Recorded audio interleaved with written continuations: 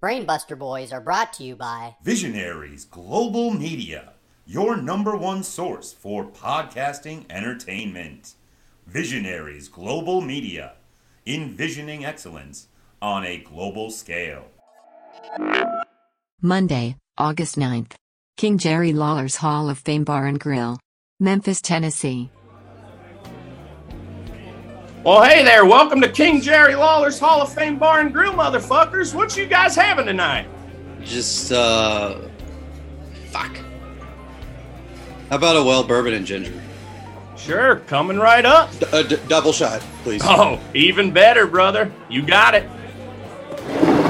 Make that two. What? Huh?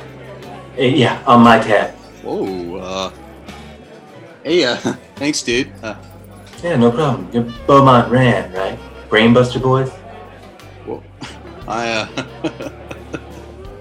really? Really?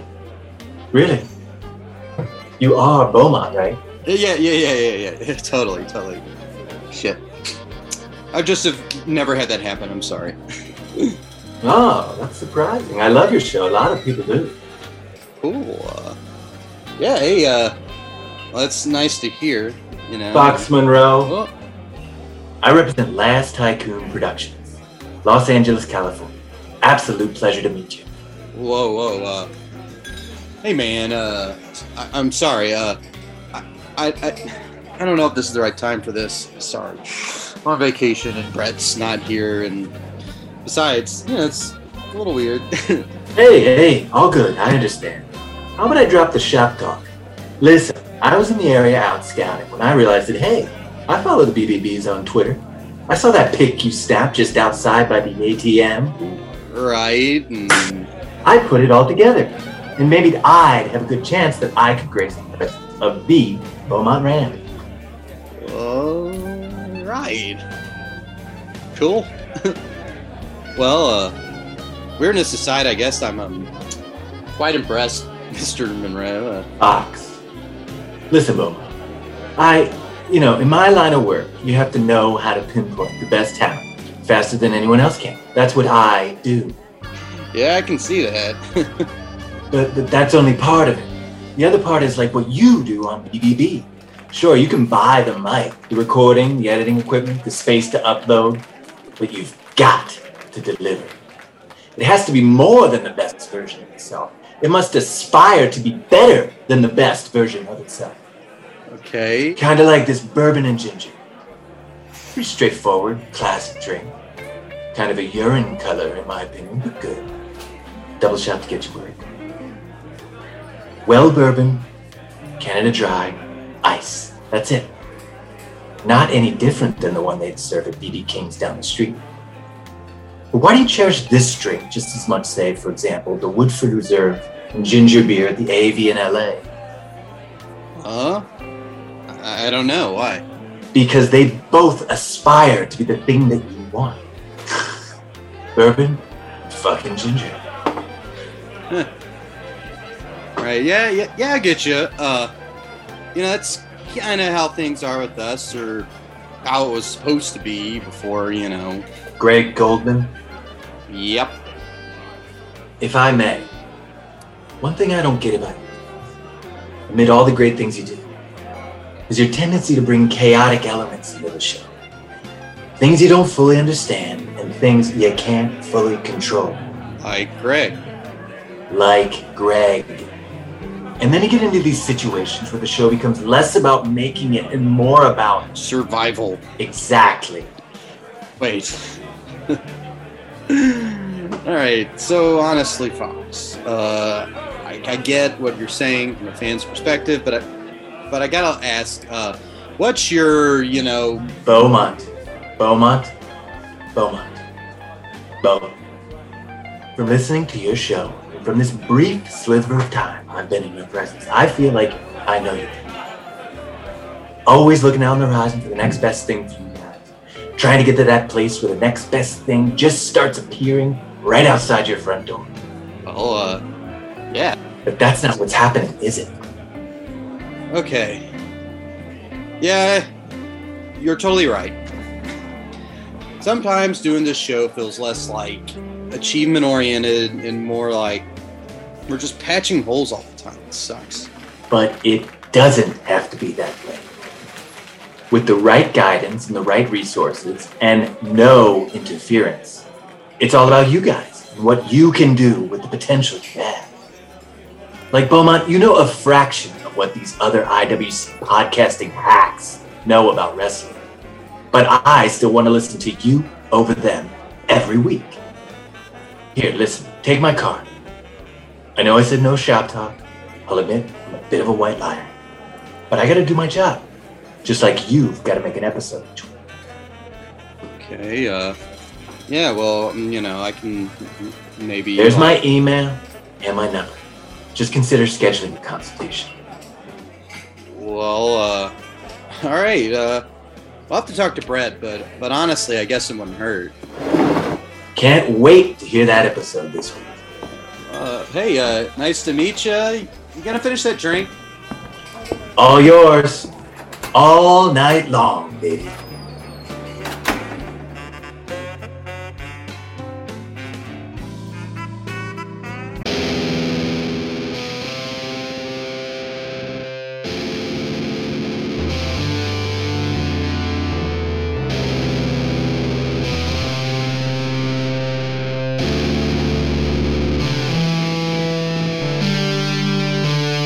You ready?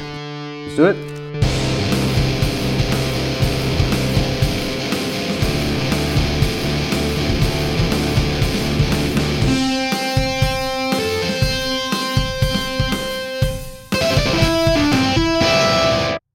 All right, welcome to the Brain Buster Boys, episode 33. My name is Brett Jagger, along with Beaumont Rand. What's up, people? How we doing? How are you doing? I'm doing great because the rumors were true. I think we all knew they were true, but I at least was wait till you believe it before you see it. And CM Punk is all elite. Yeah, I mean... Which means a hell of a lot more to me than you and a lot of other people. But this is a huge fucking deal, and it was amazing. Oh yeah, watching the reaction. Or I guess I'll start off with kind of like the day after stuff. Like I saw like the little article on ESPN.com on like my phone, like their mobile main page. And I'm like, holy shit, this is a big deal. And it's a big deal. I'm glad that they just, went on with it at the beginning of the show and didn't make it some, like, surprise that wasn't a surprise because, like, obviously they leaked it to the media. Yeah, it wasn't a surprise. Yeah. Obviously, but, like, for that pop to happen, that enthusiasm to be expressed, like, I get its meaningfulness. And that's the thing, like, everyone knew it was going to happen, and it was still just perfect. And, yeah, would it have been great if it was a surprise? Sure, but that would have just been impossible to do. And, like, having it in Chicago and that build-up, like, I think this is exactly how it needed to happen. Yeah. And, man, it was just great to see him, and it was just fucking awesome. Yeah, no, it's going to be exciting. I think Darby's going to be a fun person for him to fight. Yeah, and we just got done. We'll just go ahead and say it. For if you recall, obviously had to show Bo the CM Punk versus John Cena match from Money in the Bank 2011, which is also one of the best crowd reactions in wrestling history in Chicago, and this was very similar as well. Yeah, a lot of similar echoes. Yes. It just felt right. We had to just do that match. I mean, and as you just saw, and as we'll get into later, just one of the most iconic matches, moments, and we mentioned last week we wanted to do a John Cena match, and it was maybe going to be a SummerSlam match, but obviously this just made the most sense. And yeah, just last night again, the Chicago crowd, and I mean, we hear the Cult of Personality, he comes out and he just takes the seat on the ramp and is just taking it in, just how loud was that? Yeah. And just like, you could just see it in his face of just like, wow, it's been a long time. And just imagine feeling that. Everyone chanting your name for so long where you've been out, and it was just really fucking cool. Yeah. The love and enthusiasm was palpable even from my laptop screen. Yeah. Yeah, I mean, hugging the fans. He hugged the fans that said if CM Punk shows up, we'll riot. And then he did basically like a Lambo leap of sorts into the crowd. Again, just really taking it all in. The song finished before he could even get in the ring. Oh, yeah. That's how much he was just breathing in the adulation. And surprises are easy. Surprises are really easy because when the surprise happens, there's going to be an instant, to quote Newton's law, an equal but opposite reaction to that. And here you don't have the benefit of that, so it takes that much more. And in kind of our 24-hour news Twitter cycle, it's easy to kind of keep hyping this up, which they took advantage of that, which didn't exist. Yes. We'll get into it in Dynamite, but Kenny Omega wearing the Chick Magnet shirt and the Cookie Monster shirt before, and all the best in everything. The hype was there and right in front of our face. Oh yeah, and it delivered. And for them, sometimes a fastball from Aroldis fucking Chapman, it's going 99 miles an hour. It's hard to hit. Or 103. 103. But this was a home run off a fastball. And, it may seem like an easy thing to do, but in all reality, it's an extraordinarily difficult thing to do. Yeah. And I commend him for, being able to, build up the hype and capitalize on it. That's not easy. Yep. That's harder than a surprise. Agreed. Yeah. And CM Punk delivering with his words as well, which we'll get into. I mean, he didn't say a ton. He didn't need to say a ton, but...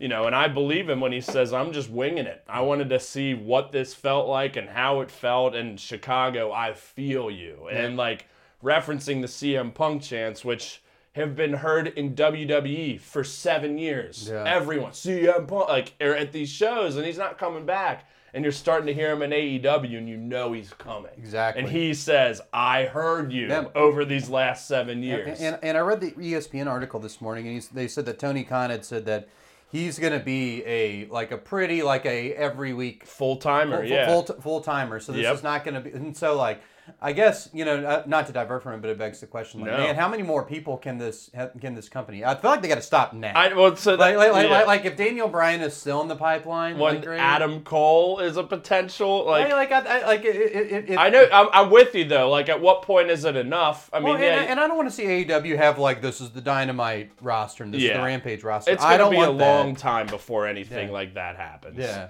and I don't want that for them. No, I like kind of sort of the unified. Yeah, but you're right. I mean, they got a lot of talent, and Punk did say, he's basically we can't cover it all right now, but the good news is I got the time on Wednesdays, Fridays, and Saturdays or Sundays 4 times a year, and we find out we're going to get to see him this Wednesday. Yeah, we are. Or whenever this comes out, within a couple of days.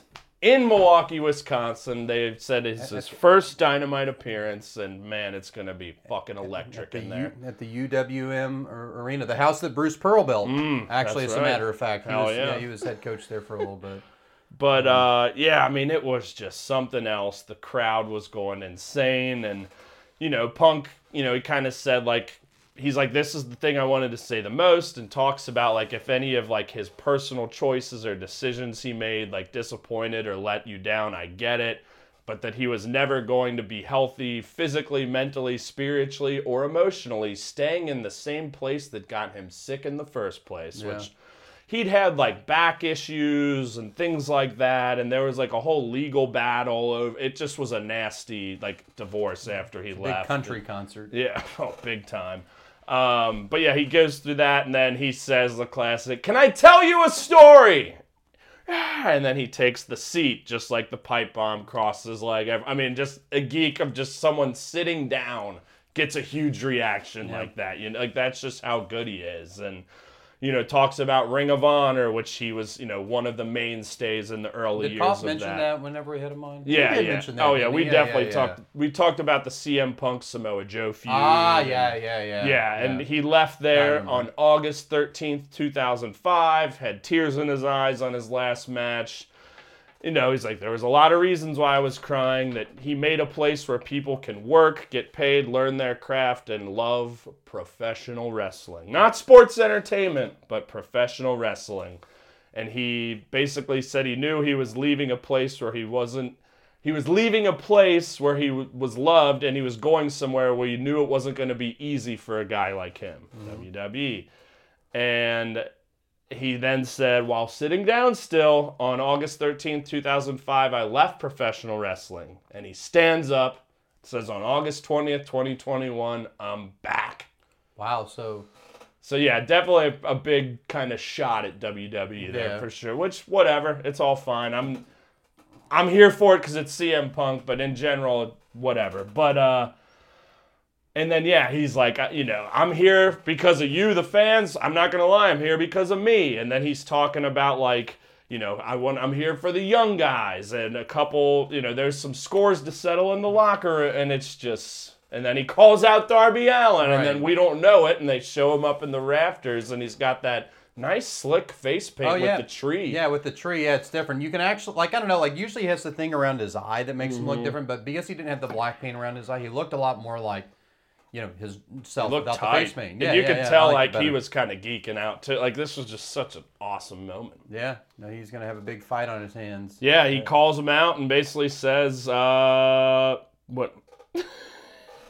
You're fighting. Hey, Darby, listen, I know I just came back and it was a big deal. But I want to fight you in my hometown of Chicago in 2 weeks on All Out. Yep, and there's nothing you can do that's more dangerous than wrestling me, except wrestling me in Chicago. So and it's gonna be tough. It's not gonna be easy. No, and I'll see you and Sting on September 5th at All Out live on pay-per-view because I'm back. Yeah, and that's exactly how. That's exactly how it went.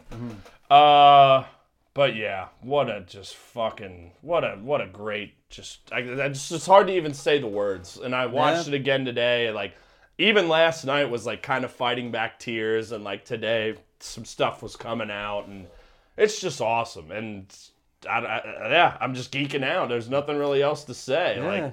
It's my fucking guy. I think I've said this on the show. I know I've said it on the show before, but he was bar none my favorite wrestler when I got back into wrestling in 2009. Pretty much up until he left, and is definitely a huge reason why I am the wrestling fan I am today. If it wasn't for his run, 2009, 10, and into 11, which we got, and then obviously then he was soaring from there.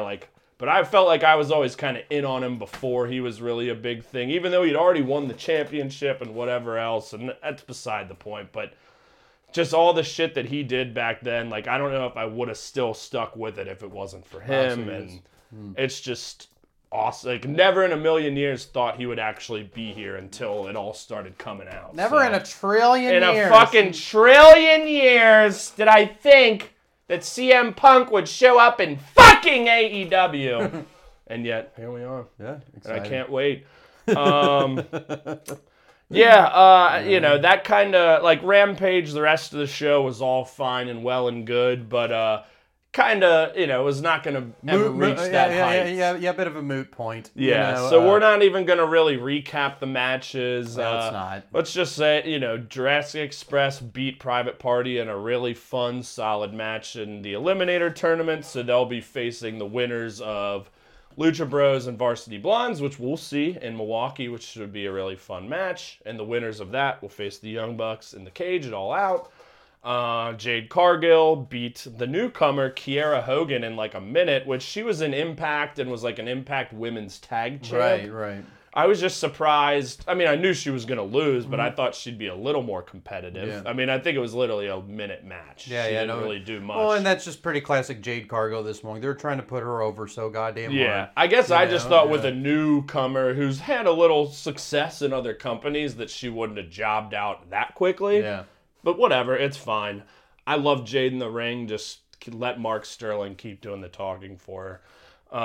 And also the main event saw Jon Moxley defeat Daniel Garcia in about 5 minutes. And again, Garcia, as you mentioned, getting the Wheeler Yuta treatment, a lot of TV time that he and 2.0 are getting. And we'll get to that in the Dynamite recap, but just another really fun, short match that ended on, a high note with Moxley, Kingston, Darby, and Sting all in the ring together. They've been interesting that foursome has been kind of pretty featured here over the last couple of weeks. I dig it. And that's a fun foursome, too, because, Darby just lost TNT title. Mox lost the AEW title. None of them are really going to be like sniffing that right now. And Kingston's been in and out of the main event. Yeah, so might as well like get them together and do something fun with it. Which they have been. Yeah, because like their feuds with the Elite have kind of fizzled. Stagnated. I guess Darby doesn't really have one, but still like kind of getting them a, like could they fight like Ethan Page and Scorpio Sky and like some other group with them? Yeah, they could be. Yeah, we'll see. But yeah, that's Rampage. Like we said, we're not going to do a full recap. Like CM Punk was the headline, and we're still just getting over it here. And just still can't believe that from the moment of recording this, 5 days, we're going to be in Milwaukee seeing it. By the time this comes out, probably 2-3 days away. But shit, like exciting. Yeah. Other exciting news. Okay. Yes. We have a meeting with an agent. Huh? We have a meeting with an agent. An agent? Yeah, Excuse me? Okay, so when I was on vacation 2 weeks ago, I was on my way back, and I stopped in Memphis to have lunch at Jerry Lawler's bar. Yeah. Because I had walked by it, I took the picture by the ATM, I was drunk, I wasn't going in there. Yeah. But anyways, I stop in there, and this guy approaches me, and he knows me. Like, he knows us. It was pretty crazy. Interesting. Like have you ever had that happen? Like, not because of this show, no. You talk about CM Punk. Not out in public. Well, you talk about CM Punk's moment, like imagine being him and like sitting down there. Yeah. Like, it wasn't like nearly to the degree of that, but like, it felt pretty cool. Yeah. Okay. And that's tight. Yeah. His name is Fox Monroe.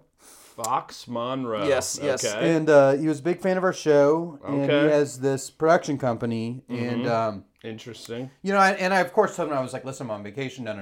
And then like, I don't know. Like, it seemed the whole thing he presented, like there was a consultation fee that I paid for out of pocket. Shit. How much? It's a couple $100. It's not Jeez, big. Not a big deal. Like, I know. But I wish you would have told me first. I know, but like, I mean, yeah, whatever. It's. I can't blame you. That's pretty cool. All upside, in my opinion. Yeah. No, you're right. I didn't sign anything. No, you're right. Anything. Yeah. But he's gonna. When's this call? Today. What? Jesus Christ! I don't know if I'm ready for that. Yeah, mentally, emotionally. His availability, he said, was fluid.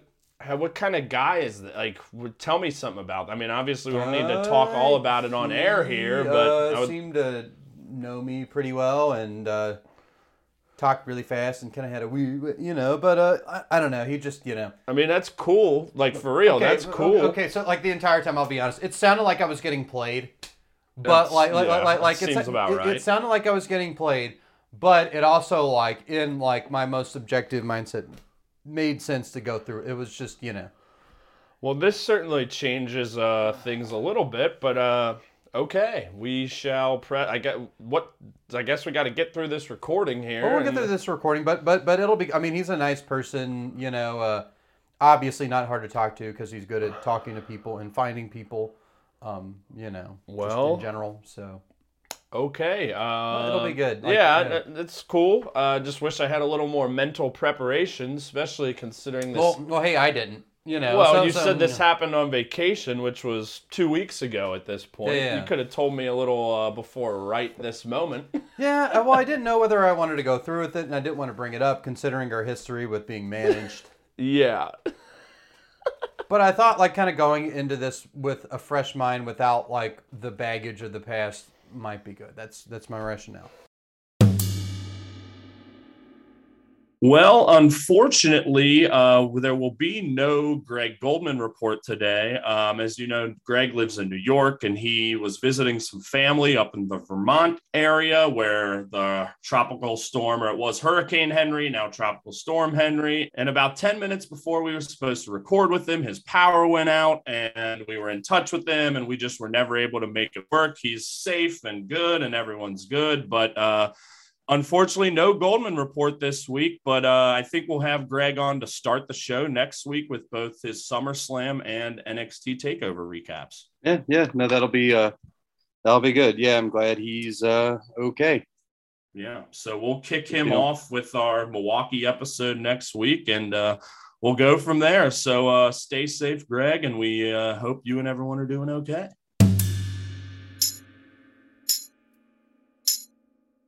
All right, AEW Dynamite 8/18/21, and we're in Houston, Texas, and we start, interestingly, with Moxley and Eddie Kingston coming out for we don't know what for. We're just going to hear from them. But wait, they get assaulted by Matt Lee and Jeff Parker of 2.0 and Daniel Garcia, like as they're kind of making their entrance. Very slowly. Yeah, Very from slowly, the concourse as Moxley tends to. And yeah, they get jumped. And I love it. And 2.0, like, you know, they came the week you were on vacation, and the week you're back, you're like, who the hell are these guys? And now they've been like heavily featured on TV this week, both Rampage and Dynamite. They come out, they attack them, and Matt Lee gets them on the microphone and gets in the ring and says, Sting and Darby, we just took out your boys. You got nothing.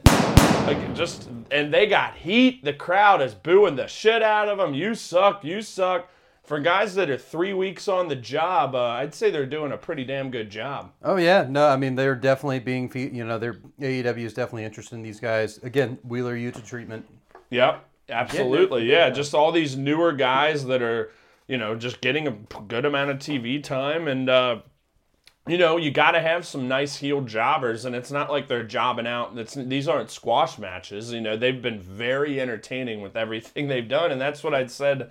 Same thing when they were in NXT. Like, anytime they got on TV, I'm like, these guys are great. Yep. No, they definitely can talk. Yeah, exactly. Very confident and people.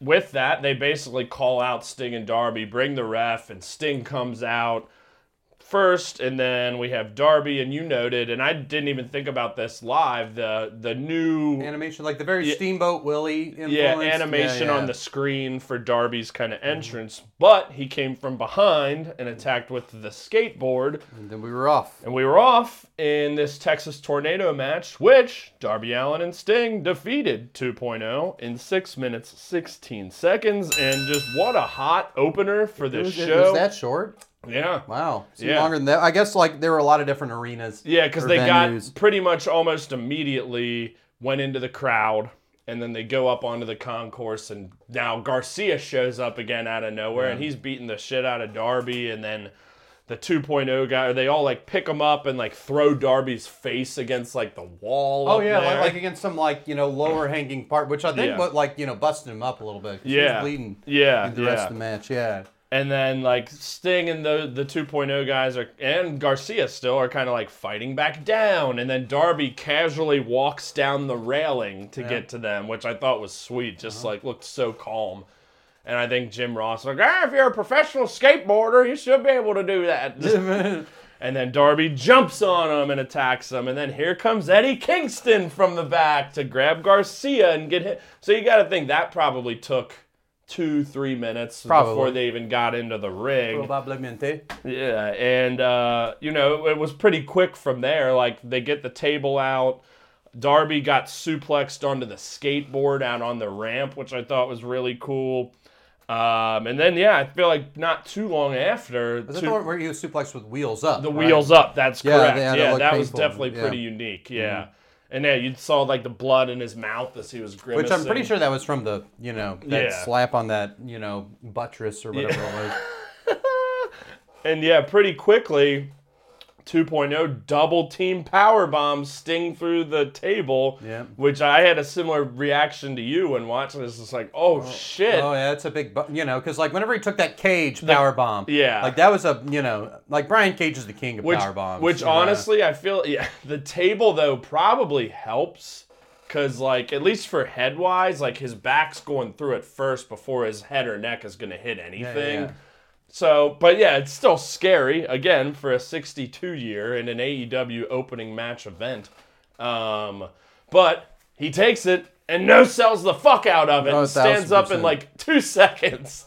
And it was just great. Now, this was the Sting show. This put Sting over, which is kind of a hilarious thing to think about. It was the Sting show. Yeah. And they referenced multiple times how it was Sting's first match on TNT since the Final Nitro, which we reviewed. Yes, we did. For a past, if you recall, against Ric Flair. And, gets up through the table. Crowd's losing it. It's tight. Darby, I think, does like a double kick to both of them. Sting catches them.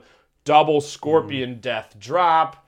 Holy shit chant. And then he locks them both in the Scorpion Death lock.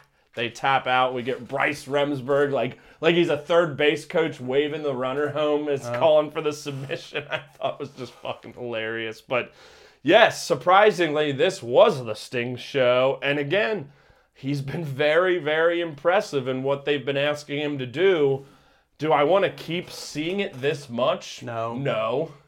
But kudos to him, AEW, everyone involved. But enough's enough of this, like, this consistently. Like, let's make it a little more special. Go ahead. Yeah, no, I completely agree. Because we've had what? We've had the Street Fight. And then what was the one, like, it was a Double or Nothing, right? It was those two versus Ethan Page and Scorpio Sky. Okay, so we did and then we have this. Yeah. And it's all been good shit. Yeah, it's all been good. Sure. And I mean, this, like, had a cinematic nature where, like, they kind of very quickly left the ring. Sting didn't really have to do much other than take that power bomb. Yeah. But yeah, I think, like, using it sparingly, I think, is a good idea. Yeah, it's just, again, and now, as you said earlier, the roster's getting bigger and bigger and bigger, and there's only so much TV time for people, and again, hats off to everything Sting has done, and I've really enjoyed it, and he's deserved it all, but he's a 62-year. And yeah, we don't need him, like, week in and again, on TV all the time. Or just keep him as Darby's quote-unquote manager, sidekick. And you know what? I don't hate seeing him in a pay-per-view. No. Like, that's fine. Like, that's an event. That's an AEW semi-main event. So being a 62-year in it is, not illogical booking, in my opinion. It's not. But no, this isn't even really a complaint. It's more just like, and we'll get to this, I think, a little more with QT Marshall again later, but it's like, there's just a lot of people, men and women, like, where's Hikaru Shida? I made a milk carton joke on Twitter this week because she has not been seen on Dynamite in about 3.5-4 months. Yeah. Where is she? I don't know, maybe she'll make a big comeback. She's been on Dork and Oral Abortion, but I don't know. Anywho, yeah, this was a ton of fun, very hot. And we then get a flashback to earlier in the evening where Sammy Guevara proposes to his girlfriend, Pam, and she said yes. Good for them. Very cool. Very cool. I have my own issues with very public, high stakes. Yeah, tell the listeners the story you told me off air. Oh, the one with the Orlando Magic. Yeah. So at an Orlando Magic game, some guy, I assume, got in there and was like, all right, I'm going to propose to my girlfriend at halftime. And, like, everyone agreed to it, and he did it, and she said no. And it's just like, kudos to her, though, number one, because, like with the spotlight on you, with, like, all the pressure in the world to say yes, with 20,000 people bearing down upon you. Nope. We need to talk about this. Oh, yeah, to be, like, true to, yourself and your feelings versus, like, the ultimate incarnation of peer pressure. Yes. The ultimate, Agreed. And like, sometimes I think, like, the very public proposals just like, I think it's gross. But good for them. Good for them, I don't want to take away from it. And the Shawn Spears promo to follow up was a glorious, like, 30 seconds where, he's basically like, oh, must be Slim Pickens in Houston. And he's like, I want to make Pam an honorary member of the Pinnacle because we're always on top. And for one night only, you can be on top too. Oh, my God. Yeah, pretty greasy stuff from Shawn Spears. So he's married to her. She was Peyton Royce in WWE. She's one that got released. She's now Cassie Lee. Was in a tag team called the Iconics. They may be heading to AEW, I hope. She's awesome. But I've tweeted out, book Cassie Lee versus Pam Guevara. Yeah. I want to see it. But anyway, fun stuff, and that led to the match in which Sammy Guevara defeats Shawn Spears in 8 minutes, 25 seconds, which also had probably about 5 minutes before the bell even rang. This was great. Yeah. You got Sammy coming out to the hometown crowd from Houston. He's drinking it in, and then all of a sudden you see Spears from the entrance just getting ready to come whack him, but Sammy sees it coming, and he turns and catches. They fight a little bit, drop kicks him, and then he does that insane somersault dive to hammer Spears, and they're off and running. Yeah, and Man, I've really grown to look forward to Sammy matches. He's awesome, yeah. Yeah, every time they come in, it's going to be flippy. Face Sammy. Like they're always very exciting. He's very physically capable. He's fun. He's very charismatic. I like the snakeskin outfit. Yes. And this reminded me a little of the Sammy, you weren't here yet, Sammy Darby Revolution 2020 match. Ooh, who won that? Darby, but very similar where Sammy attacked Darby before the bell and they wrestled probably 5 minutes before the bell even rang. Crazy moves through tables, and this had the guardrail spot and the big kick out of the 630, but pretty similar vibes and definitely one of the best Shawn Spears matches we've seen, no doubt. But yeah, just some big moves in this too. And we did get Spears early on. Well, let's not forget, before the bell rang, Tully did the double team spike pile driver onto Sammy with his bejeweled jacket and his lime green shirt. Doesn't get thrown out for that. Then they try it again, and then he finally gets chucked by Aubrey Edwards. And I love that he took his jacket off and swung it at her. Yeah. And almost hit her. Snapped at her like a whip. Yeah. Well, and Tully too, I like him ringside. Whenever he talks, I'm just kind of dude, you've been in the industry for 30 years. You got to be a little longer than that. Yeah. It's Tully geeks me out. Yeah, he is. He's funny. But in silence. Yeah. Muted. But no, yeah, I thought that was good. This stuff, kind of escalated at a very steady level. Eventually, they put that guardrail up between the ring. And what was it propped up on? Yeah, basically the ring and the announce table. And before that got involved, they were up on the top and Spears flipped Sammy off. Yeah. And that's when he's like, yeah, all right, fuck you. And then hit that big cutter off the top rope that was fucking huge. But yeah, then shortly thereafter, Spears hit the Death Valley driver from the top. But then they were on the apron. Sammy hit that super kick. And then it was basically an attitude adjustment like Cena does onto the guardrail there. When she goes up, hits the 630, which he beat him at with Stadium Stampede, and he kicked out. Yep.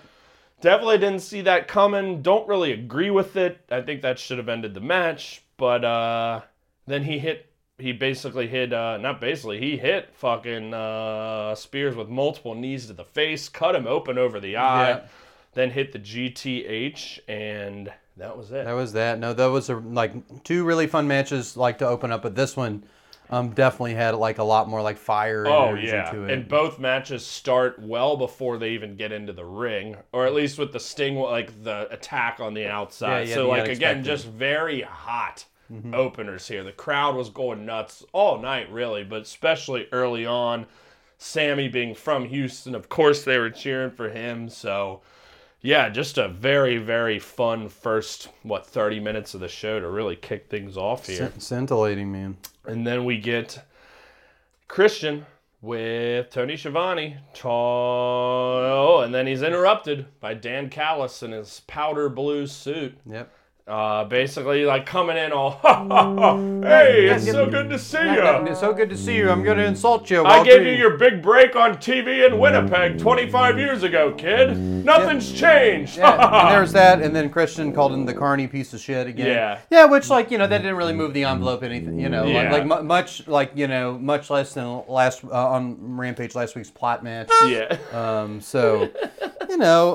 Yeah, it was fun. It was fine. It was what it was. I mean, you need to have that to build it up. And Christian, he also said on his Rampage promo that we didn't talk about, but that he's in Kenny's head, and Kenny's the one that should be scared because I'm going to take what he loves the most. And I love how Callis mentioned again, you're going to get that 5-star match you've always wanted. Yeah, just a geek. But yeah, he is and always will be a carny piece of shit. Yeah. You know who's also... Oh, and before we did skip just a quick Dante Martin... Or no, that's after this. Oh, okay. Dante Martin highlight video. Yeah, just kind of recapping his excellent performance in the match last week against the Elite. And that, he's just going to keep getting better and better. Yep. Because he's a 20-year. He definitely will. And now, speaking of carny pieces of shit, Dan Lambert... Yeah, what's this guy coming out firing? Yeah, he was firing, making fun of Dungeons and Dragons. I love and this people. guy. Yeah, like I want to ask you, what is this guy's angle? Is he just here to be a vehicle for other people's feuds? I guess. Just to have like a little segment where he pisses off the audience, gets people booing, and then we can divert the attention elsewhere. Yeah, and I get it's connecting them to UFC in some small way. And we talked when he came the first time that he had a history and Impact, and so he was like managing Lashley, and so he's been involved in wrestling. He's had some experience with this. Who were the people out there with him? It was Junior Dos Santos, and who I definitely remember him from when I followed UFC, and Andre Arlovsky, who I've not heard of, but they're both former UFC heavyweight champs, so they're a big deal. Yeah. But yeah, they were with him, and yeah, Lambert was just yelling about cancel culture and soft-ass millennials. Yeah. AEW's not the answer to your prayers, and you're going to chant AEW. Like, I was very entertained, but you're right. Like, what is the purpose? But in this case, it was a vehicle to bring Lance Archer out and to, I guess, kickstart a feud between him and Scorpio Sky and Ethan Page. I mean, I guess like it would appear. Yeah, the logical booking thing would be, I guess, if Dan Lambert, would he manage Scorpio Sky and Ethan Page? Perhaps. I don't know. What's his? What level involvement is he going to continue to have? Yeah. Like, I don't know. Like, I'm here for it. Yeah. It would make sense for him to do that versus for him just to be a agitator who comes in every once in a while. But those guys also don't really need a manager. Yeah. Like, Ethan Page is charismatic enough that they don't need But mostly people with managers are people who aren't great at promos and whatnot. But who am I to say I wouldn't want to see Ethan Page and Dan Lambert getting very upset? Oh, together. God. Because, Dan Lambert was very, very upset. Yeah, unprompted. Unbelievably Just simply upset at the fact that AEW exists and people like it. Yeah. What a prick. And then he just all of a sudden just yelled, "Shut up!" and then said something about this woman. He's like, "Shut your fat mouth!" Yeah. Just screaming at people. He said that AEW is a bunch of wannabe tough guys who can't wrestle their way out of a wet paper bag. And spending your time playing Dungeons of Dragons and looking up stuff on the dark web. Because you're not hardcore, you're hard up! No, actually, looking up stuff on the dark web is pretty hardcore. It is very hardcore. Yeah, you have to get a VPN, you got to pay money for that, you have to get a specific browser. It's very hardcore. And you're usually looking up drugs. Yep. And Absolutely. like getting Molly ordered to you. Yeah. That's pretty hardcore, man. We've never done that though. Never. But but it was great to see Ethan Page again. It's been, I feel like since the coffin flop match, we haven't seen him much, and the segment ended up just what was the point of all this? But clearly there's going to be some follow up with those two and Archer. Will Archer get a partner since it's 2-on-1? I don't know. It's all good. I'm cool with it. And Ethan Page, give the guy a microphone because I'm sure he's pretty upset about some stuff. Yeah, he seemed like he was. Yeah, so I'm just excited to see. Yeah, no, he liked a couple very upset things. I did see that, yeah. Love him. And, Scorpio Sky's tight too. Just better wrestler than a promo guy. Mm-hmm. And my computer froze, but we had a Jericho promo talking about those 4 laborers. He's like, hey, I beat he beat Sean Spears, and then Nick Gage, and then I beat Juventud Carrera, which whenever I say that name in my head, like the last week, I kind of laugh. And then it was Wardlow, after taking 14 power bombs, and getting sliced open with a pizza cutter. Yeah, and it hurt. And then now I get to fight you, MJF, and there's gonna be 5,000 of my friends singing, and I'm gonna kick your little bitchy ass. Yeah, and then that's what. And then he said, "Jericho up, my jerk off friend down." Funny. Okay. And then we get the AEW World Tag Team title match, in which the Young Bucks defeat Jurassic Express in 11 minutes, 26 seconds. Bucks haters hated it. I loved it. This was a ton of fun. Heel Bucks are just tight and just so many big moves. A lot of great near falls down the stretch. Yes, we got, of course, the involvement of Kenny and the Elite and everyone else, but they're heels. It's going to keep happening. Yeah, good heel stuff. This was a big Luchasaurus match. Yes. Like, I love me some Guy Luchasaurus is over. here. Like, that's what's... I told you when we were in 2019, when we went to these shows, like, the crowds loved this guy. And then he got hurt, and then there were no crowds. And it's just great to like see the live crowd still loving this guy week after week. Because Jungle Boy has been kind of the feature. He had the title match, and he's just been kind of elevated a bit more. Yep. But no, like it was good to see Luchasaurus be really big. Great hot tag receiver, as you've seen. He's got the tail whip kick, as they call it, and just a lot of nice kicks and strikes. He did like a double choke slam of the Young Bucks at one point here. Jungle Boy did that superplex off his shoulders, which looked a little treacherous as they were getting up, but yeah, I thought this was just a ton of fun, and they really made you believe that Jurassic Express was maybe going to win this. No, they definitely did. On like multiple times down the stretch. Yeah, even after the heels came out. Even after all that Kenny happened. came out and like clocked Marco's stunt with the chair, which brought Christian out, and he speared fucking Kenny on the ramp.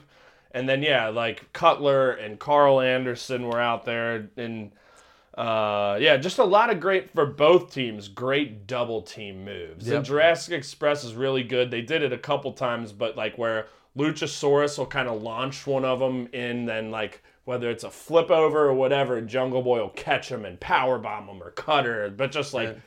chucking flying bodies into the air. Oh, yeah. And he had those big, like that big double choke slam on the Bucks. Yeah. And the Bucks did their Indie Taker, which is like the tombstone where they help him out. Kind of like what Tully did earlier. But Nick drop kicked Jungle Boy and then hit the Luchasaurus into the tombstone. I thought was really cool.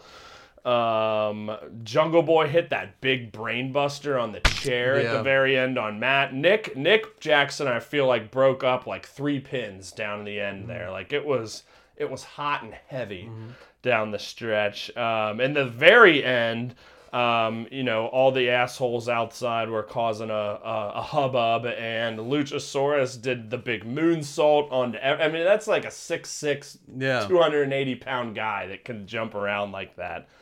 Big moonsault, domino affects everyone out. Jungle Boy comes back in and has a backslide, and Nick literally just flips him over, and like just very smoothly the two Young Bucks catch him in the BTE trigger, and I thought it was a very great ending to an awesome match. I thought this was definitely probably match of the night. Yeah, I would say that over Jericho and MJF, Yeah, I'd probably put Spears and Sammy right there with that one too. Like 3 very good matches on this show for like for a Dynamite. Like I'd have this one at 4.25 stars. I think Meltzer was 4 stars on 3 of these matches, which is like I'd probably go like 3.75 on MJF Jericho and Sammy Spears. But yeah, just it's a great show. But yeah, this was my match of the night at least. And then after the match, we get Gallows and Kenny dragging out or carrying Christian back out. And this is when I finally saw Kenny in the Chick Magnet shirt, which, again, obviously, the CM Punk reference. And Kenny kind of beat the shit out of Christian. And he hit him with the One-Winged Angel, and Dan Callis got down and counted the 1, 2, 3. Right after he's like held his number 1 hands up and jumped around. Just having a like ball. A goon. Yep. The fuel has been added to this fire. I'm still hoping it's going to be a ladder match at All Out, but I guess we'll see. And we were talking about it off air and have talked about it before. What will be the main event? Will it be Kenny Christian or will it be Punk Darby? I don't know. I mean, I guess it would be hard to have the title match not be the main event in 2 pay-per-views. I know. Like, I feel like it's going to be hard to go against that. So I guess, probably Kenny Christian. But I feel like it would need to be a ladder match. Like something more than just a standard singles match. I don't know. We'll see. Nope. All Out's rounding into shape. I miss Hangman. Yeah. Let's just get that out there. It's just crazy how quick we've been forced to move on, because he's not around anymore. Right. But it's like, I don't know. I'm still really enjoying all this shit, obviously, and but it goes back to what you were saying. The roster's huge. Yeah. And there's only so much TV time. Correctamundo. So then we get Britt Baker, Rebel, Jamie Hayter with Tony Schiavone talking about Chris Statlander and her involvement at the end of Rampage last week, which was Jamie Hayter's debut, who basically said she was happy to come help Britt and dares Red Velvet to fight her, which we will see Wednesday. That'll be fun. In Milwaukee, yeah. Jamie Hayter's a very nice technical wrestler, and should be decent. Then we get a quick Matt Hardy promo about the best friends, and OC says, let's find out if you can kick my ass. And we'll find that out next week in Milwaukee. Gonna be fun to see Orange live for sure, always is. And then we get Paul White.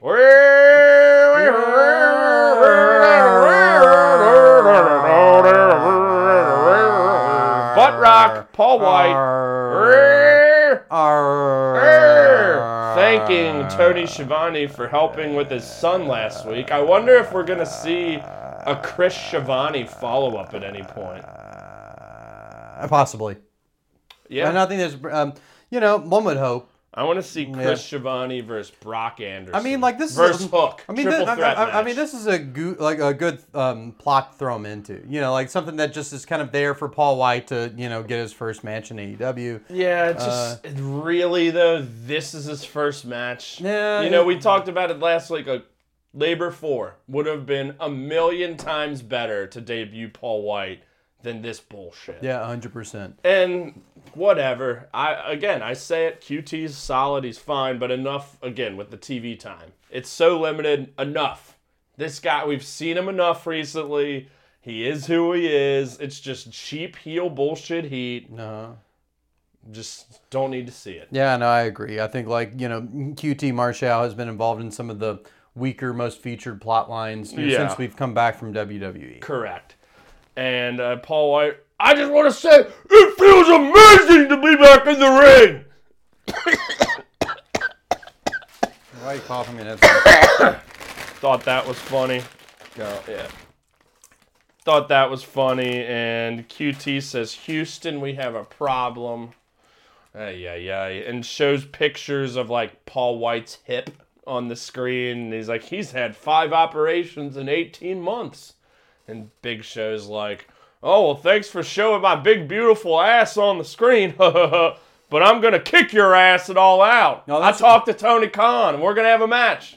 That's it. This was country music at its finest, wasn't it? This was butt rock. It was just straight the fuck up, state fair, free concert bullshit, and just get it over with. Yep. Jade and Smart Mark Sterling talking about Kiera Hogan, which she squashed her in 1 minute. That's it. Relevant. Then the Elite cutting a promo with Tony Schiavone, who informs them of breaking news of the Tag Title Eliminator Tournament, which we've already seen one match and talked about it. Jurassic Express defeated Private Party. We'll see Varsity Blondes versus Lucha Bros on Wednesday, which I'm guessing the Lucha Bros will win. They ought to. And we'll see Lucha Bros versus Jurassic Express, which should be awesome. And I think the Lucha Bros will win that. And I think we're going to see Lucha Bros versus Young Bucks at All Out in a cage. That's what I want to see, at least. I think it'll be tight. Yeah. I think we could see Jurassic Express again, but I don't think we want that. Lucha Bros and Young Bucks, again, it's been 2 years. They had that rivalry, but it's been enough time. Well, and I think Lucha Bros, we talked about, was it last week, who of the Elite is going to lose their titles first? Yeah. Their AEW titles, to be specific. And I think Lucha Bros, provide the best chance, for that to happen. I think it could be a title change if that's the case. Or even if it is Jurassic Express too, are they going to lose to him twice? Yeah. So, I'm still not convinced the Bucks will lose yet, but I'd love to see it. Yeah. Hey, then we get Taz with Hook. Hook. He was just kind of standing there. Lookity look. Pretty standard. I can't even. Was he wearing the wife beater? Was he wearing something else? Maybe just a t-shirt. Hookity lookity look.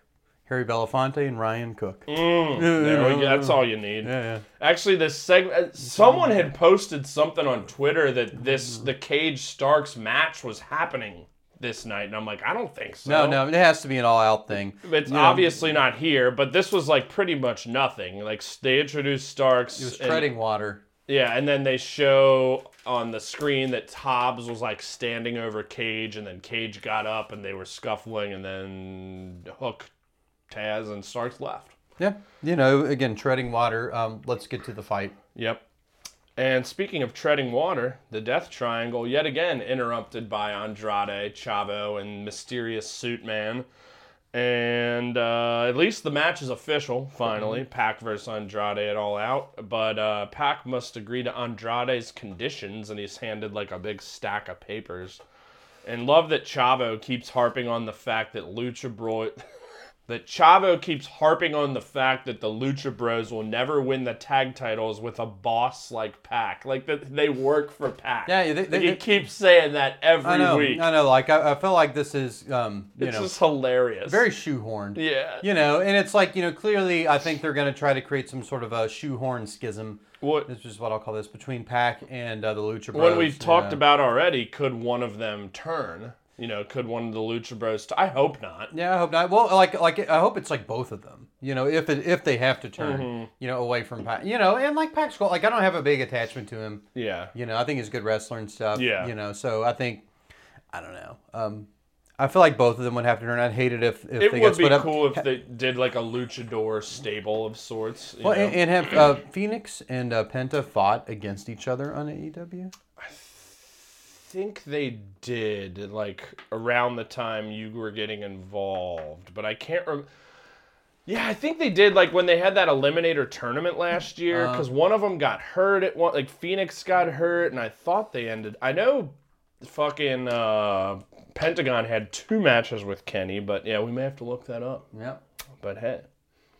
And then we got Thunder Rosa defeating Penelope Ford in 8 minutes, 6 seconds. I mentioned on Twitter, it felt like Penelope Ford was getting ready to go to the club the way she was dressed. She had like those tight leather pants and like almost like a lingerie top. Yeah. It wasn't wrestling gear. I'm like, what the fuck? No, it wasn't. Yeah, and like that's my whole thing with Penelope. Like I've not really seen her be like a wrestler. Like she's no. Yeah. Just has not really had that presence, and like she's a pretty decent wrestler for sure. Like I know she used to wrestle against men at times, which in other indies, which she certainly had some okay matches, but yeah, she didn't look the part here by any means. And like they're definitely trying to put Thunder Rosa over. Oh yeah, I mean we knew who was going to win this match, and yeah, nothing special here. They traded some submissions, some strikes, and yeah, it was like a Thunder Rosa was basically just like pulling on all the limbs of Penelope, and she tapped out. But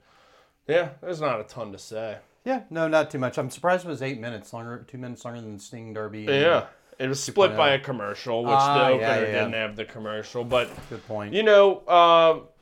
It seems like we're probably going to get Britt versus Chris Statlander at All Out, which will be great. I'm thinking Thunder Rosa's not really going to be involved, but that'll be Full Gear. Yeah, probably. I mean, I think treading water a little bit here is what they may be doing. Is that Crisis of Confidence still a thing? I don't know. I mean, it's better than last week. Oh yeah, this show was a lot better. Yeah, but a lot better. Perhaps still unresolved issues. And then we get the return of the Greek letter, Brock Anderson, with his daddy Arn, who is worried about him because he's got this match with Malachi Black that he's going to lose, and he kicked his daddy's head, and pretty much Brock is like, the match is signed, and that's that. That's it. Great talking. A lot of very brief promos on this show. Yeah, like rapid fire. Yeah. But it's a byproduct of trying to squeeze a lot of different people on here in these 1 minute, 30 second, 2 minute segments. Well, now they got their third hour with Rampage, but Yeah. They got to figure it out. Yep. Challenge. Yep. Miro had a quick promo where finally he's seemingly calling out, and I don't want to say a quote-unquote real opponent because, whatever, but a more serious opponent, Eddie Kingston. Yep. We don't really know why yet. He basically just said he wants to talk, and I'm guessing maybe this Wednesday we'll hear why. Yeah. And it seems like that's likely the direction for All Out. Yeah, he needs to match it all out. Yeah. It's sounds random, but I'm here for it. Yeah. And there's a chance Eddie Kingston could win. Probably not going to. And he hasn't really won many big matches at all. Nope. I'd love to see him win. But, Miro's kind of really just starting to hit his groove as the champ. And but yeah, just happy that we finally have some sort of direction. Yep, I completely agree. And then we got the classic, intense Jon Moxley back hallway promo where he basically was just calling everyone out. And he's like, everyone wants a piece of AEW lately. And he's like, I don't understand why people think it's that easy. And he references Kenny getting help from the Goofs. He references Hangman having high school issues. Says he'll take care of Christian. He's carried this company through the hard times with no crowds. And that he's going to give Daniel Garcia a taste of the main event on Rampage, which we already discussed. Protect your neck and ask yourself, is this really where you want to be? And he lost in about 4 minutes in that. But yeah, just another awesome Jon Moxley promo. Actually, this was particularly one of my favorites of him recently. Just the intensity was dialed up. He's just gunning for everyone. Now, we don't know where he's headed for All Out because the Tanahashi rumors were kind of simmering for a while there. He was here for the New Japan show in America last week, but I've heard that he went back to Japan. I guess they could bring him back, but we talked about he'd have to quarantine for the G1, and I don't know if the timing works, so let's just assume Tanahashi Moxley's not going to happen at All Out. I don't really necessarily I have no idea know either. what he will be doing. Yeah, no active feud unless Well, it's been with Garcia and 2.0 and those guys. They're not going to really do anything with that. I mean, could he get a rematch with Archer? Well, he lost. So Archer lost the the U.S. title to Tanahashi on the New Japan show in America last week. Gotcha. So I think that was more a vehicle details. for New Japan to not have Tanahashi take the belt off Moxley and get it back to Japan. Because I think what that was. But it did give Archer his moment, too. He got his big win, but I figured he was going to lose it to Tana. Yeah, I don't know. I would love to see Tanahashi versus Moxley, but not really a ton of speculation because he's just been involved with Garcia and 2.0 these last couple weeks, and we'll see. Yeah. We'll see if anything comes up. I mean, I guess there's a chance he could just be off the card. And then we have our main event, which is the fifth labor of Jericho, in which MJF defeated Chris Jericho in 15 minutes, 22 seconds. And yeah, I thought this was a very good, solid match. Much better than their Full Gear match last November. MJF working the arm. Jericho, well, let's, I guess, go back to the entrance. Let's not gloss over that because it was very fucking cool. Yeah, no, like I said, Yeah, you kind of think, like, obviously if we were going to that show, I would have looked up the lyrics. Yeah. Pull it up on your phone. Yeah, and you saw people had signs and everything, and it felt like right off the bat, they weren't really in sync, but once it got going, like, everyone was pretty much in unison, and that was a very cool moment. Yeah, no, it was a really cool moment.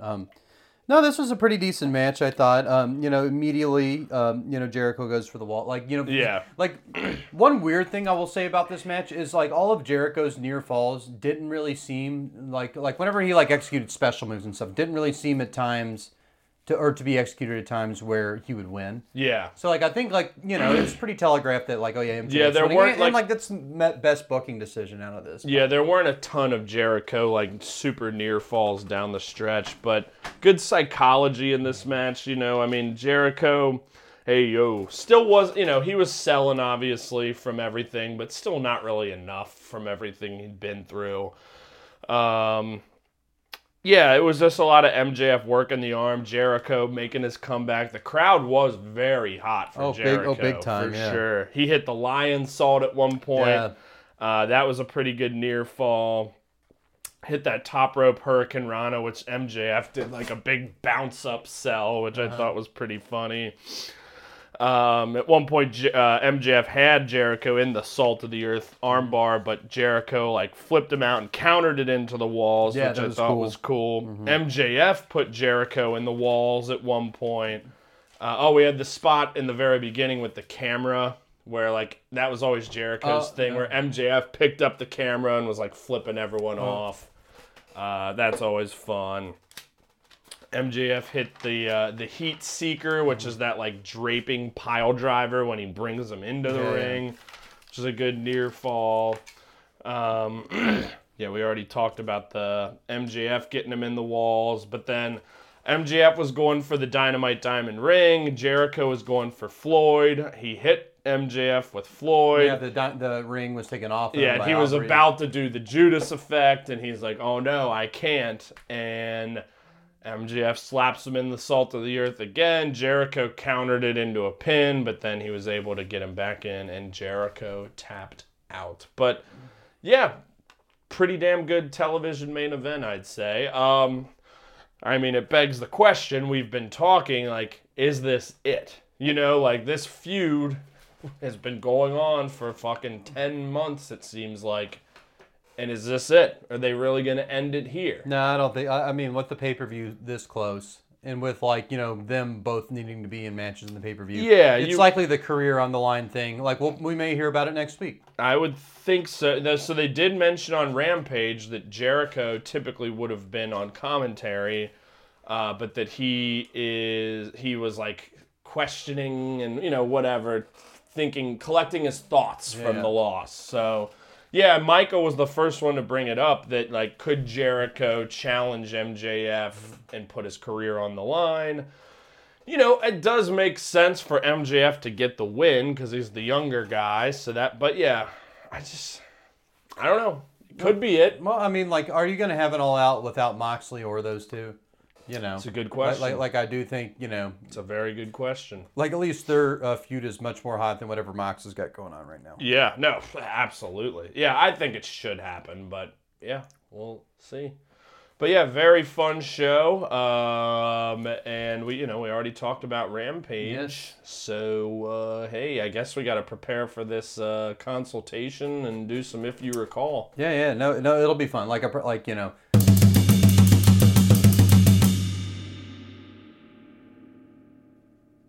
Hey, fellas, can everyone hear me? Sure can. How you doing, Fox? Back in LA, Beaumont. Just got off the phone with Mark Maron about his next guest on What the Fuck. What a dick out here. Cool. Yeah, same, man. It's been humid as shit here. Oh, hey, Fox. I'd like you to meet my partner, Brett Jagger. Hey, man. It's nice to meet you. Brett, the pleasure is all mine. Well, hey.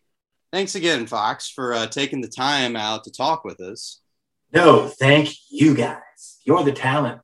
You're the ones who want to make people like me live the life I live. I'm just a stick floating in your river. Okay, well, so Mr. Monroe. Fox.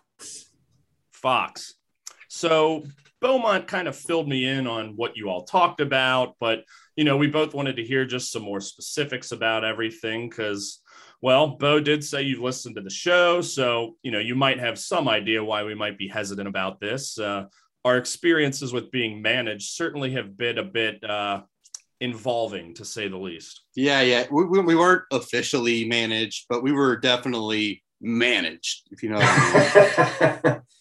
Hey, guys. I know that Turner cult, Vince McMahon and his son-in-law did a real number. Frankly, I'm surprised and impressed that you're still doing this. Chugging along, making the show after all of that. Right? Well, thanks, I guess. All night long, baby. But here's the difference. We're not going to manage you like you're our product. We're an agency that exists solely because you create content. We and our resources and connections are the byproduct of your product. With Last Tycoon Productions, there's no bullshit, no smoke screens, no basic cable dogma, no secret nihilistic motives to make everything suck. Just ask half the podcast on The Ringer. Wow. Damn, The Ringer. That's not bad company, Brett. Yeah, so, okay, well, how exactly would all this impact the production of the Brainbuster Boys specifically? So, In the event we sign you on, I'd be your representative from Last Tycoon for access to creative resources, promotion, sponsorship, much better than what you got now with that visual flat earth media. And there'd be some overhead, of course, the fee for the consultation. But if you want to monetize, which you guys are far too good not to do, then this is just something that happens on the way to that. Okay, yeah. I mean, I expected that, but how would all this pan out? Yeah, like, so hypothetically, if our next episode was for Last Tycoon, what exactly would be better? Glad you asked, Beaumont. Why don't you show me? Check your Venmo. Whoa! Are you seeing this? No, I didn't get it, but hey, Fox, there's got to be some sort of catch here. Well, Brett, honestly, the catch very easily could be, hey, I'm going to sign a contract with this Fox Monroe guy, but he's just going to give me a fat check, and I feel a little weird about that, so maybe we'll just go on doing what we've always been doing and play it safe. At that point, I'm just taking your consultation. Yeah, I guess that's technically true, but... But you don't want that, and I don't want that at all. Brett, I want the exact same thing you want. And I think you know that I know what that is. I don't know if you want it, but yeah, I just want to talk about wrestling. I think that's a given. Brett. I want you to do more than just talk about wrestling. I want this money to be the first step to you having a voice heard by more than just the online wrestling community. Even more than making money from this, I want you to fucking influence the sport. I want you to be a part of the thing that you love most.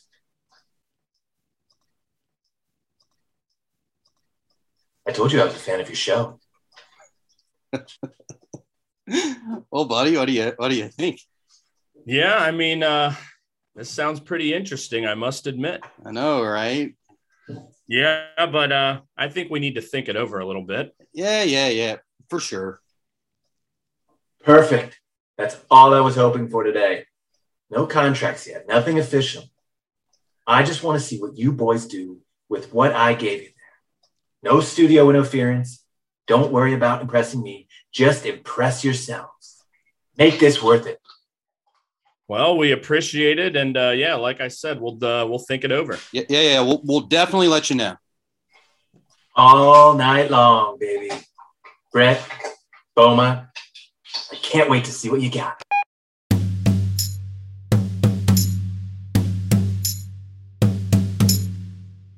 All right, that was sure interesting, but I guess we'll no, we got. I mean, like, see how that all shakes. No, out. it's gonna shake out good. 'Cause, like, man, like, you saw Buddy Venmo me, right? Like, yeah, another conversation for a different day. All right. Let's truck along it's with exciting. If You Recall, which is exciting. Which we're going back to Money in the Bank 2011. Shit, I need to. In which CM Punk defeats John Cena in 33 minutes, 45 seconds to win the WWE Championship as his contract expires that evening, allegedly. But yeah, I was telling you, obviously had to kind of give you the backstory of just the stakes of this match with CM Punk's contract expiring and Cena being fired if he were to lose. And just at this time as a fan, like, really no one knew what the hell was going on and what was actually happening and how this match was going to end and the ramifications of it. So, like, I just remember, like, this felt like bigger than the Super Bowl to me at this time, like really just dialed in and watching this match. So it was a special one for sure. Yeah, no, it definitely a lot of hoopla beforehand, you know, just the in terms of introductions and stuff. Oh, like, man. you know, they really just kind of similar to last night's, but yeah, nothing like it where CM, and I told you he was the heel coming into this story and just had to become the face, and then obviously in Chicago he was beloved, but yeah, just that crowd reaction. It was the last match of his old theme song, This Fire Burns, which was amazing. But yeah, the pop was just insane. And, you know, even when he gets in the ring and sits down, they're still cheering for him for like minutes before Cena even comes out. You know, he gets on the ropes and, what's my fucking name? And just, yeah, the emotion and energy, it was just crazy. And then Cena comes out, his music hits, and boo! The biggest chorus of boos. Yeah. And I told you, like, Cena typically, like, he'd gesture toward the camera and, like, go high five fans and whatever, but not on this occasion. All business. All business, walking down, you know, just dialed into what's about to happen. And, I mentioned it was Justin Roberts, now the AEW ring announcer. He got a nice John Cena, which was fun. And Michael Cole, right off the bat, you know, called this one of the biggest matches in WWE history, which they've said probably 500 times in its history. But truly, at the time, I think this definitely was, for the reasons I just stated and just everything. In all actuality and reality. Yeah, it was incredible. Yeah. What'd you think? No, this was very compelling. You know, like I definitely could follow the drama really well of this match. The crowd certainly was just being so hot the whole time. Oh yeah, with the crowd and there being echoes of the Montreal Screwjob and kind of the alignment. You know, and the ending of how it finished. You know, really a direct call to that. Yeah, but the inverse. Yeah, you know, exactly. The flip. But yeah, no, I thought this match was excellent. This I feel like, you know, Bret Hart and Stone Cold was great, like outside of the ring, you know, but this I think was, you know, I liked it just as much, maybe if not a little bit better in ring. Yeah, for sure. You know what I'm saying? Well, this was twice the length of that match too, but yeah, you bring that up, those are my two favorite WWF/WWE matches of all time. But yeah, definitely different matches. This one definitely much more in the ring. That Bret Hart Austin, you know, half of it was brawling through the crowd and everything else. But yeah, this was kept mostly in the ring, focused. And yeah, the crowd just carried it the whole time. I mean, they were just so loud and into it from the moment CM Punk stepped out till the moment he stepped out and left the arena. Yeah, so that's the victor. I mean, they really just kind of carried it, and just on every moment, just, you know, booing Cena for every little punch and cheering Punk for every little thing. Oh, yeah. Well, especially they let it fester in the beginning because Cena took control really early on. Yeah, you know, and like kind of that feeling out part, and yeah, just having the submissions and whatever else, there's just a lot of boos. And yeah, it really did kind of take Punk quite a while to kind of get over that hump and really get it going. But yeah, it's just a wild one. Yeah, no, I thought it was great. You know, particularly, you know, a lot of these moves are, remember that CM Punk knee to the jaw that they showed? That was like, well, which, like, I think in terms of the physicality of the move, like how you execute it, it's pretty impossible for you to, like, you know, as the knee is going up to be like, all right, I'm going to pull this right here at the very end. Yeah. You know, you would have to, like, you know, stymie your momentum from the very beginning. And they showed that replay up close, slow-mo, multiple times, because it was the second knee. He hit him with two, like, those step-up knees as Cena was, like, up against the ropes. And yeah, that second one, it's like, there's no ifs, ands, buts about it. That motherfucker hurt, and that connected. Crikey. And yeah, I mean, that was definitely, we were getting towards the end, and that was right before I had written down here. Well, it was immediately before Cena got the first STF on Punk, and he was able to fight his way to the ropes. But then Punk countered with a kick to the head, which got a 2 count. And then it was that insane sequence where Cena went for the attitude adjustment. Punk flipped out of it. Punk went for the GTS, and Cena flipped out of that. And then he put him in the STF again. And then Punk countered that and put him in the Anaconda Vice. Like, those two sequences back to back, you know. Well, it's when it really started getting going. It's that moment where it's like, oh shit. Yeah, because like the match up until then, it was still damn good. And like, you know, earlier in the match, they'd both gone for their moves, multiple. You know, this had already happened, but just like this flurry, and, you know, we're probably halfway through or more, probably more than halfway through at this point, and just the speed and pace that those counters happened, it was like they both did their stand-up attempts and then both did their submission attempts, and it was just amazing. Yeah, and particularly like with the attitude adjustments, one thing I did like about this that, you know, we hear a lot about now, like with the one winged angel specifically, is like no one's ever kicked out of it, and I'm just like, well, when somebody does, the floodgates are open. Yeah, and like I think saying that just sets an absurdly high bar. Which with Cena, like they didn't say that. They kicked out of his moves, Punk but it's kicked out of it twice. but it still had the same dramatic effect. Like when it happens, like you get one chance with Kenny, and then after that, it's just like negated the rest of the time, and like without by them not saying that, it makes it better. Yeah, well, and I hate that they say it because it's also not true. Because Kota Ibushi kicked out of it in DDT in 2012, so I don't know why they keep harping on that because it's not true. But anyway, so actually, right after this sequence was when Cena hit the first Attitude Adjustment. Like after all this, like out of nowhere, he hit it, and Punk kicked out. And that's when Cena went up to do that leg drop, and Punk countered it into a kind of a poor, like, catch-em powerbomb, but it's tough. And then Cena finally got that big leg after CM Punk went for the GTS again and countered. And then that's when Booker T, I wrote it down, he's just like, I'm exhausted. Yeah. Because, like, both guys are obviously kicking out of their finishing moves and stuff like that. So, all bets are off. And then after that, Cena hits the Attitude Adjustment again, and Punk kicks out again. So, like, I remember watching this match. I thought Cena was going to win. You know, like, live, it's just like, again, you didn't know what was real, what was not, and like just thinking they're not going to give Punk the belt and let him leave. But obviously, I think all that stuff was worked out ahead of time, like at the 11th hour. But it was just crazy. And Punk hit the top rope Hurricane Rana, but Cena was able to roll away. Then he hit him with a running knee, and then he hit the GTS, but it was more to the ribs, and the announcers mentioned that. It's like he didn't get all of it, and it wasn't to the face, and Cena went outside, which prompted our friend Vince McMahon and John Laurinaitis, that firing asshole, to come out on the ramp. Cena is able to get Punk in the STF, and Vince, like you said, kind of the reverse of the Montreal Screwjob. He's calling for the bell. Ring it, ring it, ring it. He pushes Laurinaitis and sends Laurinaitis to the timekeeper's table. But wait, John Cena slides out and fucking hammers him.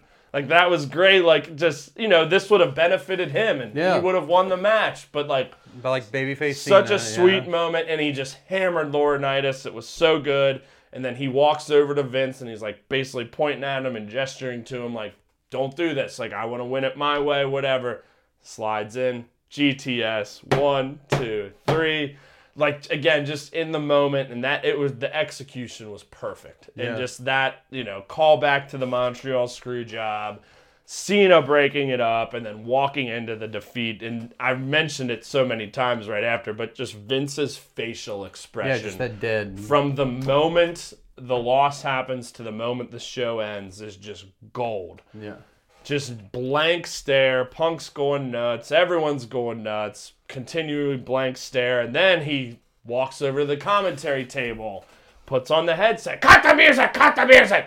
Get Alberto down here. Cash it in. Get him down here. I love it. Just like last ditch effort. Like I think they even referenced it was midnight that night. So it was like an hour and whatever that is So yeah, it's like Vince has got to do something. Get this guy out here, Money in the Bank. We have to. And see poor Alberto trucking his ass down there and bam, kick to the head right away. Yeah. And then Punk gives him one of the most famous, and the picture of it is so iconic at this point, but when he leaves and he's sitting on the barricade and he's got the belt and he blows Vince the kiss. And then he runs through, the packed house, Chicago crowd going nuts, and again, getting goosebumps again right now, but yeah, it's one of the best. Again, probably number 2 WWE match all time for me. It's in my top 10 of all time. Just the circumstances surrounding it and the stakes and having Vince involved and CM Punk being my favorite and Cena just being the guy, like, it's perfection. Yeah. It's what wrestling is at its best. We didn't even mention the promo ahead of time, which kind of recapped everything, and the pipe bomb, which we'll still have to watch the whole thing. But yeah, just the realism of everything going on here. And CM Punk saying this company will be better once Vince McMahon is dead and all this shit. It was just something you don't see in wrestling too often, and it was pretty fucking special. No, it definitely, had like, it was a peak. It was a climax or something. And even without the context, or even with that, like, sort of like, very dense dose of context I got in the beginning, I was still able to detect. I mean, ever since I got back into wrestling in 2009, this is one of the best things, period, that has happened. Yeah. This might be number one, honestly. And then the Daniel Bryan storyline culminating with him winning the belts at WrestleMania 30, could go on a lot. All In, definitely. And, a myriad of things in AEW and New Japan.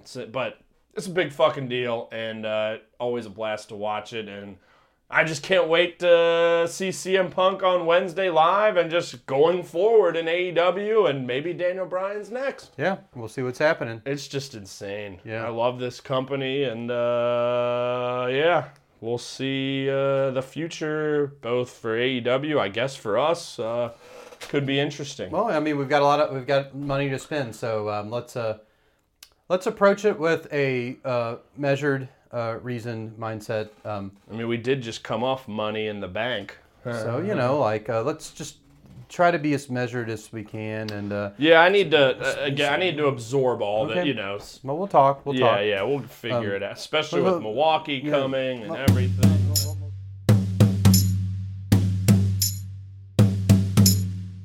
This would normally be the part of the show where we were going to have the Greg Goldman report, but as we said earlier, we were unable to make that work this week due to Tropical Storm Henry. So I guess that is this week's show, buddy. And that is that Milwaukee time. So oh boy, yeah, next week ready. Should be a special one. We don't know exactly what we're going to be doing yet. We'll probably do a little recording on the drive up, the drive back, and we want to do something with Chad and Diesel from View from the Top Rope and High Five Tom, who we're all going to the show with. So yeah, we don't really know what we're doing yet, but it's going to be a blast. And as we said earlier, we'll also have the Goldman report next week too. So I can't wait. It's going to be, and your first wrestling show since 1999. Correct? Yeah. And what that's 22 years. It's a really long time, but I'm excited. It's going to be fun. And one thing, keep track of our trip. We're going to be, putting stuff on social media a lot at Brainbuster Boys, Instagram and Twitter. Yes, sir. Yes, check it out. Yeah. So it's going to be a fun one. CM Punk's Dynamite debut. Stay tuned to all the socials. I'm sure it's going to be a hoot. Dandy. Have fun, everyone. Stay safe. Love each other. Bye-bye. See ya.